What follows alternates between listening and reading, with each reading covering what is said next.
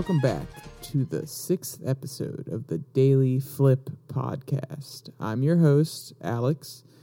Today we're going to be flipping through some of today's top news stories, including a Democratic election denier claims denying elections is one of the hallmarks of fascism, an article about the future of TikTok in America, and the last one, why Massachusetts governorship is likely to flip in 2022. And of course, we'll finish today with our Daily Delight, a story meant to leave you feeling positive and ready to take on the day. Now, that's enough rambling from me. Let's get into the stories. Our first one comes from the Daily Wire. Democratic election denier claims denying elections is a hallmark of fascism. Congressman Jamie Riskman defended Joe Biden's recent remarks during Sunday's appearance on MSNBC's Face the Nation, claiming the failure to accept the results of a free and fair election was one of the, quote, hallmarks of a fascist party. Biden took some heat earlier in the week for asserting that some Republicans had embraced, quote, semi-fascism, and so-called, quote, MAGA Republicans were a threat to American democracy, as critics argued that the president who ran on uniting the country was only dividing the American people further. Riskin doubled down on Biden's comments. So before we keep going, just notice the language here from Joe Biden. I don't know if anybody else watched his speech. The framing was very interesting, to say the least, from a standpoint of why do you have the president lit by red and a black background? Normally, those colors are not necessarily associated with the most friendly of presidents. I think that was a very interesting PR move on their part. But they went with it. It created some good memes. But the use of the term semi-fascism. What does that even mean? What does that even mean? Inherently, semi is half. Fascism is a terrible belief system that arose in Europe early in the 20th century. So, great. We know what both components of the word are supposed to mean, but what does he mean by it? I need more context here. It's kind of just a term that you throw out to rally people behind you, to sound like you're trying to say something important, but it really holds no weight and carries no meaning. So when President Biden said that, I was just left kind of confused by what he meant by it. Not in general. I understand the premise. I understand what he's trying to say, but it just feels like another buzzword. It feels like politics as usual. We're playing at our base, and we're using words and phrases that don't necessarily hold much weight when it comes to their actual meaning, but can rally up the troops. So let's continue with the article here. Raskin, responding to former President Donald Trump's repeated claims that the 2022 election was fraudulent, argued first that every case Trump's attorneys had put forward had failed. Quote, two of the hallmarks of a fascist political party are, one, they don't accept the results of an election that don't go their way, and two, they embrace political violence. And I think that's why President Biden was right to sound the alarm this week, end quote, he added. But Raskin hasn't always been so accepting of election results himself. In January of 2017, when it came time for Congress to certify the results of the 2016 election, Raskin was among those who argued that the votes cast by electors from the state of Florida should not stand. Then Vice President Joe Biden struck down the move, saying, quote, please come to order. The objection cannot be received, end quote. Raskin dismissed criticism of his objection by saying that in 2017, no one had stormed the Capitol, which is true.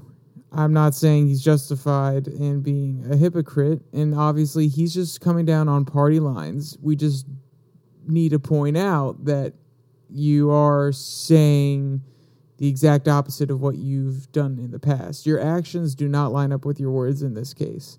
But also, if you were a Democratic politician who didn't like the results of an election, would you not say something and try to not certify those votes, whether it's right or not?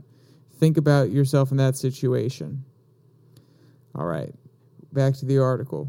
Raskin also objected to the 2000 presidential election, stating in a video unearthed by the Republican National Committee that former President George W. Bush had effectively been appointed by the Supreme Court rather than elected by the American people. And Raskin was not the only one. Former Secretary of State and failed presidential candidate Hillary Clinton claimed that in 2016, the election was, quote, stolen from her. President Joe Biden, after an audience member at a rally referred to Trump as a, quote, illegitimate president, jokingly asked the person to be his vice presidential candidate. I did find that remark kind of funny at the time. Not necessarily appropriate, but funny. And you need a president, a POTUS, who's going to have a little bit of a sense of humor. So, in context with this article, I actually pulled up some data that was put out by the MIT. Let's go back here. Put out by the MIT Election Laboratory. So, what we have here in Figure 2, it will be linked with the articles in the description below. Confidence that vote was counted as intended, and this shows the percentage of each party that believed the count was counted as intended. So, in 2000, it's high for Republicans. 2004, high for Republicans. 2008, it's a little above 50%. 2012, it goes all the way down to 40%. Goes back up in 2016 and back down in 2020. And if we look at Democrats, it's low in both 2000 and 2004, really high in 2008, even higher in 2012, low in 2016, and then high again in 2020. So, this data, though very, very basic, gives a brief outline of people's opinions or confidence in the electoral system after the election.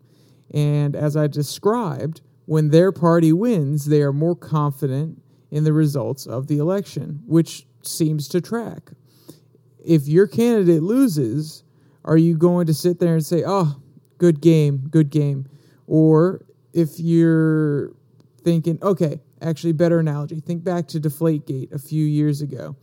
Whether or not Deflategate was 100% legitimate, if you're on the side of the New England Patriots, you are less likely, you are less inclined to believe that Tom Brady and the team did something wrong during Deflategate because they're your team.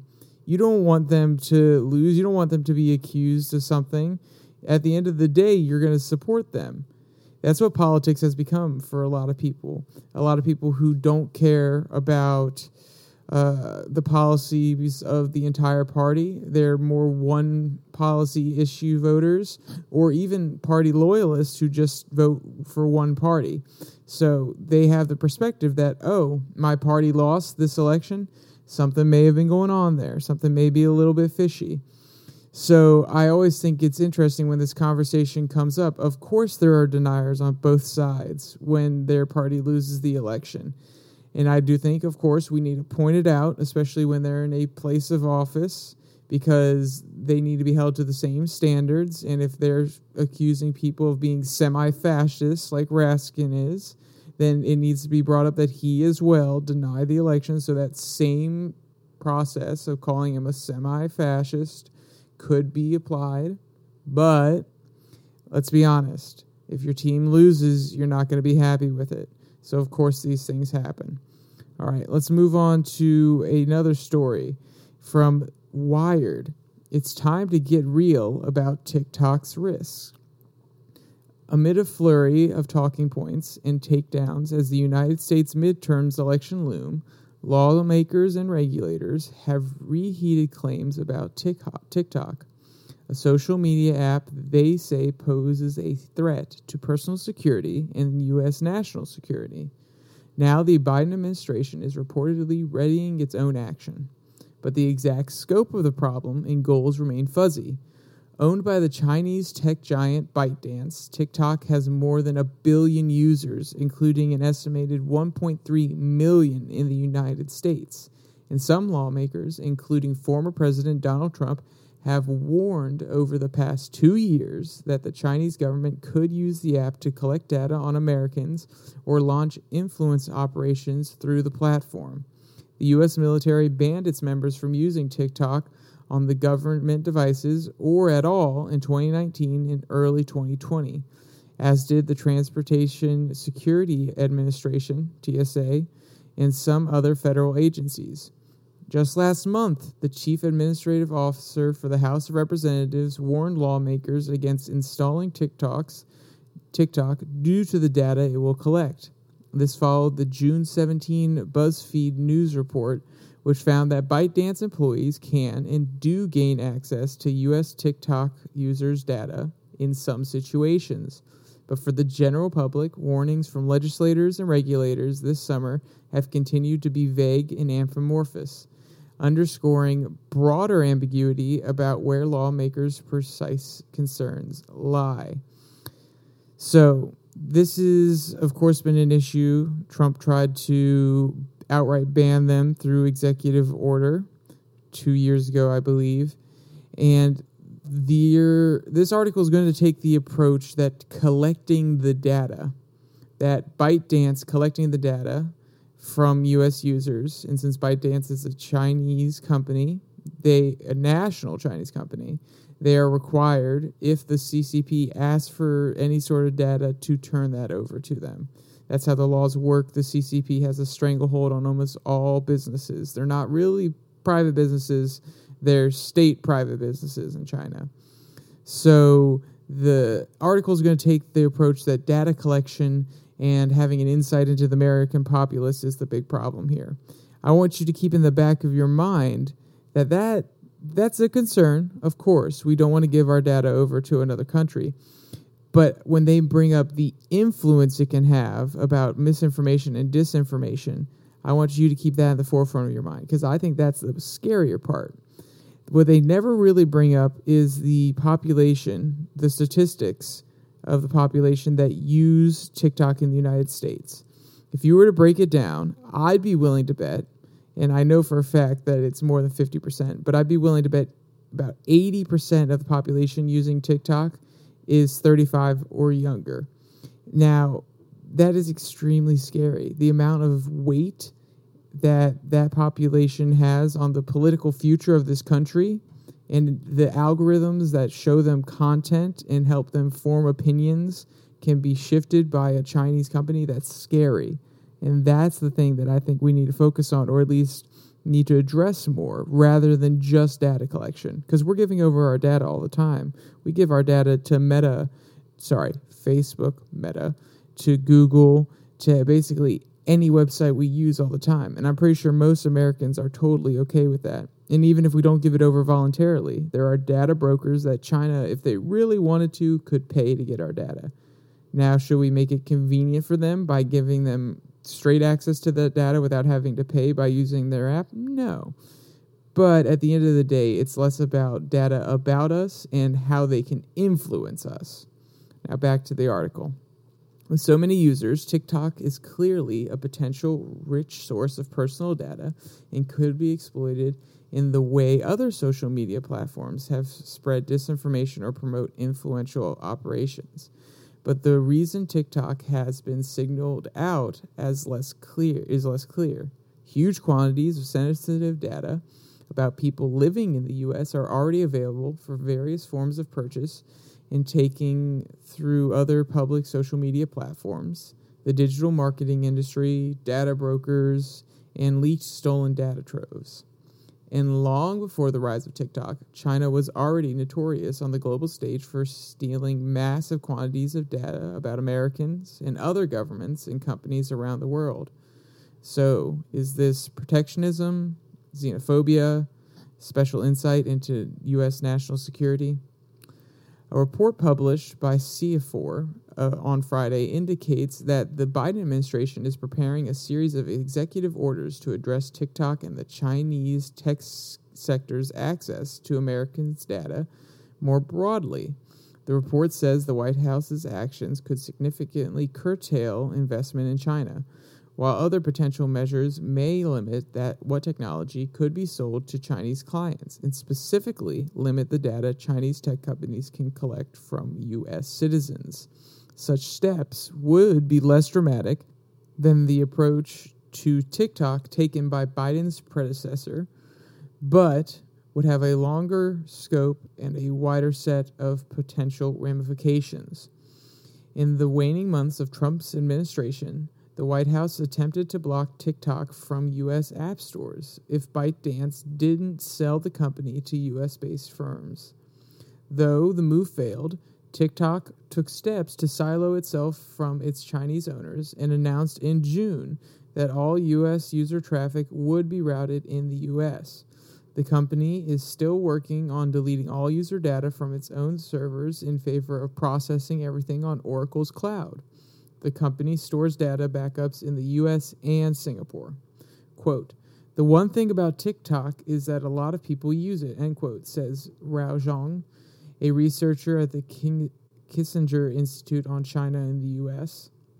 Quote, "The Trump administration also tried to ban WeChat, which is not just a communication platform, but a technology platform that vacuums up reams of your data, more than TikTok. But WeChat is almost exclusively used in the U.S. by the Chinese diaspora, whereas TikTok is just broadly popular with Americans," end quote. She adds that while from a U.S. national security perspective, the existential threats are worth acknowledging, there wasn't enough information available about concrete concerns when the TikTok ban was on the table a couple of years ago, or in remarks this summer. U.S. officials still don't seem, at least publicly, to have a smoking gun illustrating the urgency of the threat. Quote, "It needed a better case built around it, and at the time in 2019, they just didn't seem to have that case," Zhang said. Quote, "Whether they will have something to show Americans in the future or not, I cannot say," end quote. On June 24th, days after the BuzzFeed report, a group of Republican senators led by Tom Cotton of Arkansas sent a letter to Treasury Secretary Janet Yellen, quote, "to inquire about the Biden administration's delayed response to the national security and privacy risks posed by TikTok," end quote, which I found interesting. Why are you sending it to Janet Yellen? I don't understand why the Treasury Secretary should be directly involved in this unless they're going to make a new economic policy about it and they're going to tell the Fed, no, you can't send any money. We have to mark all the bills that go to TikTok. I mean, it doesn't make much sense, but I guess their thought process is, hey, let's talk to somebody in the administration. All right. On June 28th, a different group of 9 Republican senators sent a letter to TikTok CEO Zhao Shichu, laying out questions about the company's data management practices in relation with ByteDance, given that the company has always maintained that they do not share U.S. user data with the Chinese government. On July 5th, a bipartisan duo from the Senate Select Committee on Intelligence, Democrat Mark Warner of Virginia and Republican Marco Rubio of Florida, sent a letter to the Federal Trade Commission urging the agency to investigate TikTok and ByteDance for, quote, repeated misrepresentations by TikTok concerning its data security, data processing, and corporate governance practices, end quote. In a series of responses this summer, both to lawmakers and the public, TikTok has staunchly maintained that it does not and would never share U.S. data with the Chinese government, and that it is a separate U.S.-based entity subject to U.S. laws. The company did not report publicly on the government data request, but it does publish a twice-annual report about government requests to remove content from the service. The latter report indicates that the company has never fulfilled a removal request from China. Yes, because they would definitely put that on the books when they release this information to the public in the United States, because that would definitely go over well for them. Back to the article. The bottom line, though, is that TikTok is owned by ByteDance, and some ByteDance employees can access TikTok user data. Does that mean the ruling Chinese Communist Party can get the data too? In his June 30 response to 9 Republican senators, TikTok's Chu said, quote, employees outside the U.S., including Chinese-based employees, can have access to TikTok user data subject to a series of robust cybersecurity controls, authorizations, approval protocols overseen by our U.S.-based security team, end quote. He described at length the layers of classification and restriction that protect users from being accessed casually or without oversight. Chu and TikTok have long maintained that they, quote, have not provided U.S. user data to the CCP, nor would if they were asked, end quote, which I find highly unlikely. And even if they wouldn't, ByteDance still has access to it, so they could just ask ByteDance. So that's their nice little workaround there. Oh, we would never, ever provide any information to the Chinese government. But wait, what about your overlord over there? What about the company that owns you? Well, I can't speak for them, that we don't run them. That's a great little workaround there for TikTok. Still, it is unclear whether TikTok poses a unique and specific threat to the U.S. national security, or if it is simply a convenient proxy through which lawmakers are grappling with larger issues of data security, privacy, misinformation, content moderation, and influence in a global tech market. Similarly, the Chinese telecom giant Huawei faced controversy over whether the U.S. should incorporate Chinese-made hardware into domestic 5G infrastructure, which was ultimately banned. Quote, there are definitely signs that the Chinese influence efforts are likely to grow, linked to the Chinese government's strategy more broadly of digital authoritarianism, end quote, says Kyan Venson, a research analyst for the nonprofit digital rights think tank Freedom House. Quote, but it's important for us to acknowledge that the U.S. government has its own shadowy national security surveillance authorities, and in recent years, U.S. government agencies have monitored social media accounts of people coordinating protests in the U.S. and done things like search electronic devices through the country and at the border. These sort of tactics undermine the idea that this is only a foreign threat, end quote. Yes, but remember here, Ven Steenson, he's taking the approach that it's about data, personal data, when he should be taking the approach it's about the power to influence the pop culture as well as politics, because politics is downstream of pop culture, period, full stop. The 10-year-olds and 15-year-olds today will be running the country in 20 years, 25 years. Maybe a little bit longer, depending on how long the rhinos on both sides of the aisle decide to stay in.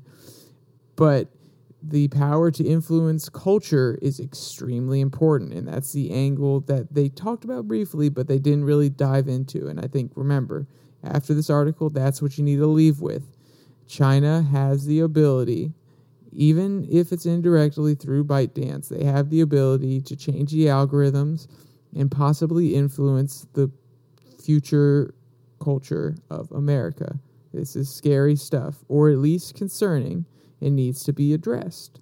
So I think any measure right now, small steps are okay. Do I necessarily think that the U.S. government should be regulating this so heavily? No. In theory, no. But for national security, there could be a legitimate argument made there. Now, the fact that it's being done through presidential decree and executive order, I think is interesting. I think we need to pass more bipartisan legislation so it's seen as more valid by people rather than a president overreaching and using his executive power to ban something or create limitations, just so we keep the power in the legislature rather than continually chipping away at it. Then there's the power imbalance TikTok may create. One thing about TikTok in particular is that its popularity and proliferation within the U.S. could make it a one-stop shop for Chinese governments to mine the data of U.S. users and launch influence operations in the U.S. Meanwhile, the U.S. government may feel that it lacks a comparable mechanism through which it can so directly pull Chinese user data and work to sway public opinion in China. Quote, let's assume for a second that the U.S. intelligence has access to WeChat. They would have to fight hard for that access, and it would constantly be at risk of discovery or neutralization. China, on the other hand, doesn't have to fight for access to TikTok. They have it by statutory authority, end quote, says Jake Williams, director of cyber threat intelligence at this security firm Scythe and former National Security Agency hacker. Quote, by itself, I don't think that the TikTok app on people's devices is a significant threat, but the potential for the Chinese data collection across the platform is a large concern, especially when combined with other already acquired data by Chinese state actors, end quote. Given its immense popularity, its ownership, and the fact that the bulk of TikTok's activities is public by nature, there is no clear technical solution to boxing China out of the service. The question is whether the U.S. government wants to devise a business solution or incentive development of an appealing alternative platform, since privacy violations, security concerns, and foreign influence operations against U.S. residents through social media are problems the U.S. government has yet to solve. And another technology bans nor counter-surveillance will make them go away. Quote, one thing that we really should escalate here is that the U.S. should be leading by example, end quote, Freedom House's Vensinson said. Quote, when we talk about expanding the U.S. government's surveillance powers, that sets a really bad example for governments around the world, end quote. His perspective here, we need to lead by example. Yes, I think that's a really cutesy idea. I don't think China really cares what example we're giving. They're going to do what they want to do. They have a long-term plan, and they're going to stick to it. But I think another alternative here, I think it's interesting that they're saying that we need to incentivize the development of another social media app that can do the same thing as TikTok, basically. How about we incentivize people, kids, adults, to not use social media as much? How about that? Why can't that be an option? Why can't we get away from these dopamine mechanisms that we have in our lives, such as social media? I'll tell you now, I don't have TikTok. And one of the main reasons was the security concerns that we heard about in 2019. And before that, it was just the hesitancy to do something new. I didn't know if it was fleshed out enough. I thought, okay, another copy of Vine.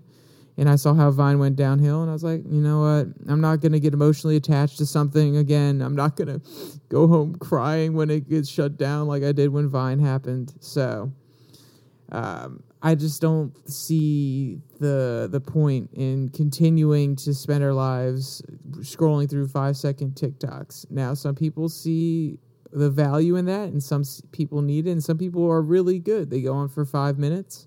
But I know some kids that spend hours upon hours on it. So I think we possibly need to de-incentivize people from using the app to do better things, read, go talk with people in real life, have interactions, maybe take a walk, something of that nature. But enough of my old man, don't use TikTok rants.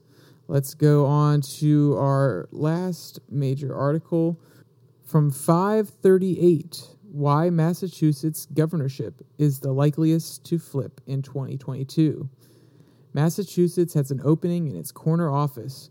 Republican Governor Charlie Baker is retiring, and in a state with no shortage of ambitious politicians, you'd expect there to be a central artery-worthy traffic jam to take his place.